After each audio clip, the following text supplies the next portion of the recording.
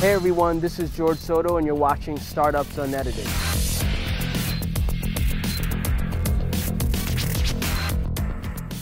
Hey everyone, this is George Soto with Soto Ventures. Hope all is well. Today I'm with Randeep Wilku, who is an investor, co-founder, board member, advisor. I mean, just all-around stud in the London and or UK European startup community. Randeep, how are you? I'm good. How are you, George? I'm doing pretty good. Thanks for taking the time to chat today. I know it's getting later in the day, so I really appreciate it. Randeep, why don't you take a second to just kind of tell the audience a little bit about your professional background and how you got into startups? Sure.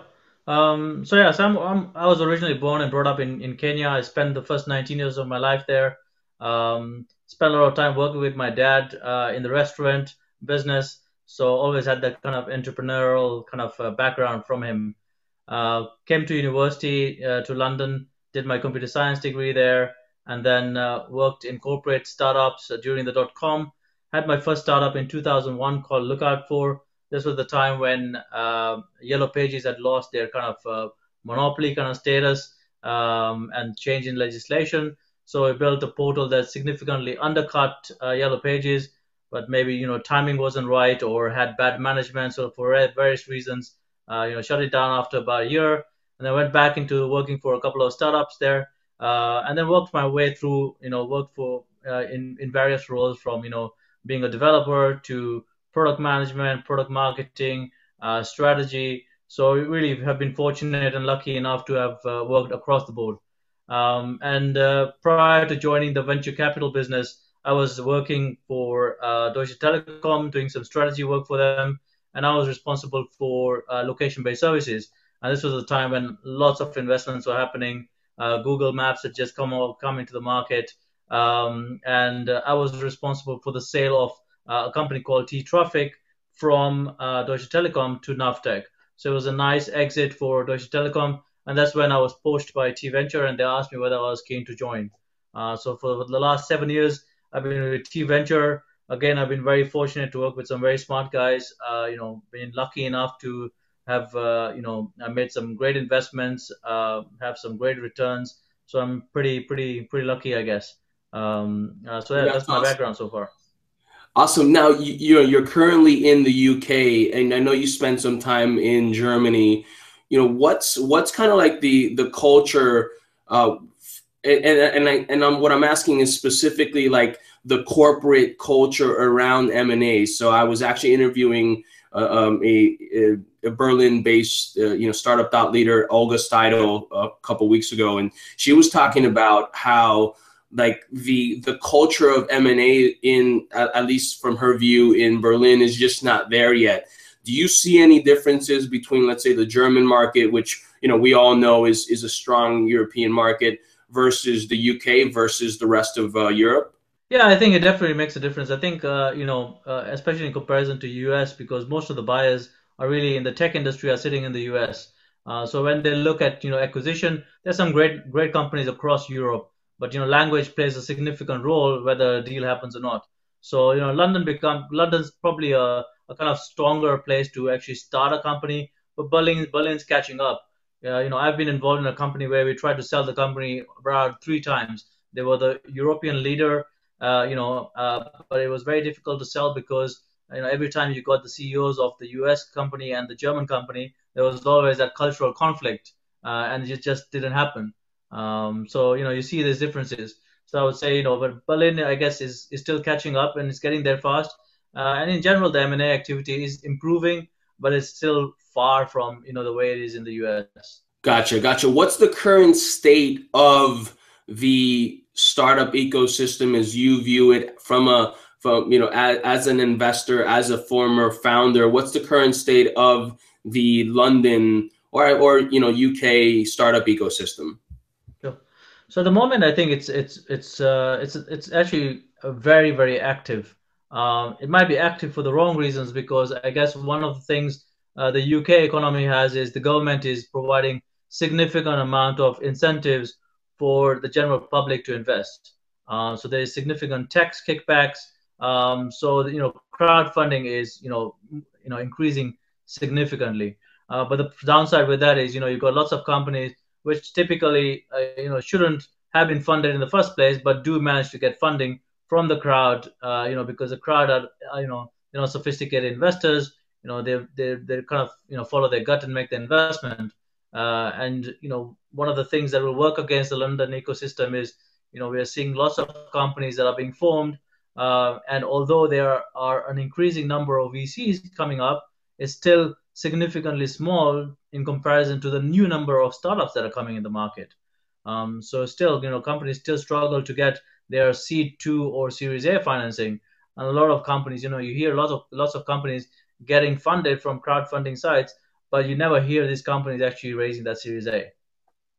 So is this kind of similar to what was happening in the early days of the internet here in the US, where you had a bunch of companies that were getting funded who had no business getting any money, and as a result, they were just kind of raising money on ideas, but there was no substance behind it? Is that what we're saying, or we're just saying that the amount of startups versus the amount of investors are just way too high, and so that supply is not actually being met by the demand of money?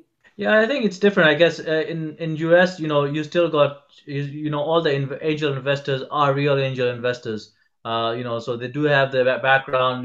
They've probably had work for, they've got lots of operational experience or VC experience, and they're actively investing. While the crowdfunding sites in the UK, the only reason they're investing is because the government is giving them almost 78 to 100% tax kickback. So the risk to them is significantly low. Yeah. So that's the reason why, you're seeing lots of companies are saying, why don't I just basically invest instead of my money sitting in the bank, because my risk is almost, none. Gotcha. So it's So kind that's of the like, main difference. got it. So it sounds like there's potentially a lot of noise. It's interesting. I would say probably about 4 or 5 years ago, the incubator ecosystem or community explode here with, of course, driven by Y Combinator and 500 Startups and an AngelPad. I participated in AngelPad, and I remember seeing a lot of the companies, not all of them. There were certainly some great investments that became real companies like MoPub, and you look at the Postmates guys and, Bastian and those folks, and I mean, Buffer, a ton of different companies. And I was speaking to specifically AngelPad. Of course, YC and 500 Startups have yielded a ton of great companies. But I saw a lot of like these founders who maybe, were engineers at Facebook, Google, etc., who had that, resume, and they were able to raise money and had really no business building any business, and couldn't run a team. Are you seeing similar things there? Yeah, we're seeing some of them. A lot of course, early employees of Google, Facebook in London as well. They are going and starting up a company in stealth mode, raising significant amount of capital. But still, I think it's much smaller than what you see in the US. But on the plus side, having startups have an option to crowdfunding at the moment. They have access to capital. So on the plus side, you do some companies that in the past should deserve some VC capital, just because there wasn't enough VC capital, they wouldn't get capital. But now, because there is more options, it's a much I guess riper environment for startups to kind of survive and kind of grow into a more mature company. Got it. Well, let's say you're an early stage founder who has an idea, or maybe you have an MVP. What 2 or 3 tips would you give an early stage founder who's sitting in London today, or someone maybe even just in Europe, but we'll just focus on the London market, who's trying to get this business off the ground, maybe raise some sort of seed round or angel round? What 2 or 3 tips would you provide them? So I think the biggest thing I always tell every startup, especially in Europe, is make sure you watch your burn. You can get excited. You can start building the product rather than focusing on growth. So that's one thing extremely important, especially because even if they raise $250,000 in a seed round here, which is quite a good amount for London. The next round, if they don't have growth, they'll have to raise another seed round, and because there isn't enough access to capital, they'll struggle. So that's why, always watch your burn, focus on that MVP, try to, prove the product or the business model before really taking the next step and doing some additional kind of marketing spend or sales. I've made that same mistake. I made that mistake in 2001. I've recently incubated a company, Execute Sales. I made the same mistake again, and I'm learning from it. And yeah, so at least I give that advice, and hopefully I won't make that same mistake as well. It's interesting because I've made similar mistakes, and for me as a non-technical co-founder, I've made the mistake multiple times of getting really excited about an idea and then having to kind of cut corners around recruiting the right team to build the technology, and things like outsourcing to, I guess what it's called now, Upwork or the Odesk and things like that, which, I think you can get some great product built if you understand how to manage outsourced teams, but when we're talking about building a real business, you really, from my view and the mistakes that I was referring to, you really need to build a core founding team that has that technical competence, at least to be able to build an MVP and get you actually, even a chance to compete. So Randeep, thank you so much. Definitely. If folks wanted to follow you on social media, send you, let's say, some information about their ideas or maybe pick your brain for advice, what are the best social channels to reach you, and what are your handles? Yeah, I guess I do use Twitter a little bit. I'm becoming more active as well. And it's Randeep Wilku, my Twitter handle. But I think LinkedIn is still the best option to me. Of course, if startups or founders come through to me via somebody, of course, that's better. But one of the things I always do is, irrespective whether I know somebody or not, I at least respond to him and at least give him some guidance. I've been a founder. I've tried to start up a company, and I know how frustrating it is. And I would say, at least in Europe, another advice, at least for a lot of young companies is or founders, is they should really learn how to use their network more effectively and find better ways of actually expanding that network. Because a lot of people just find an easy way. Let me send an email on LinkedIn. Hey, Randeep, we're looking for a Series Seed. And clearly my profile says we don't do seed investments, but I get tons of requests for seed. And it would have been much easier for these guys just to informally ask me to for some advice or some guidance. And I'm always happy to do that.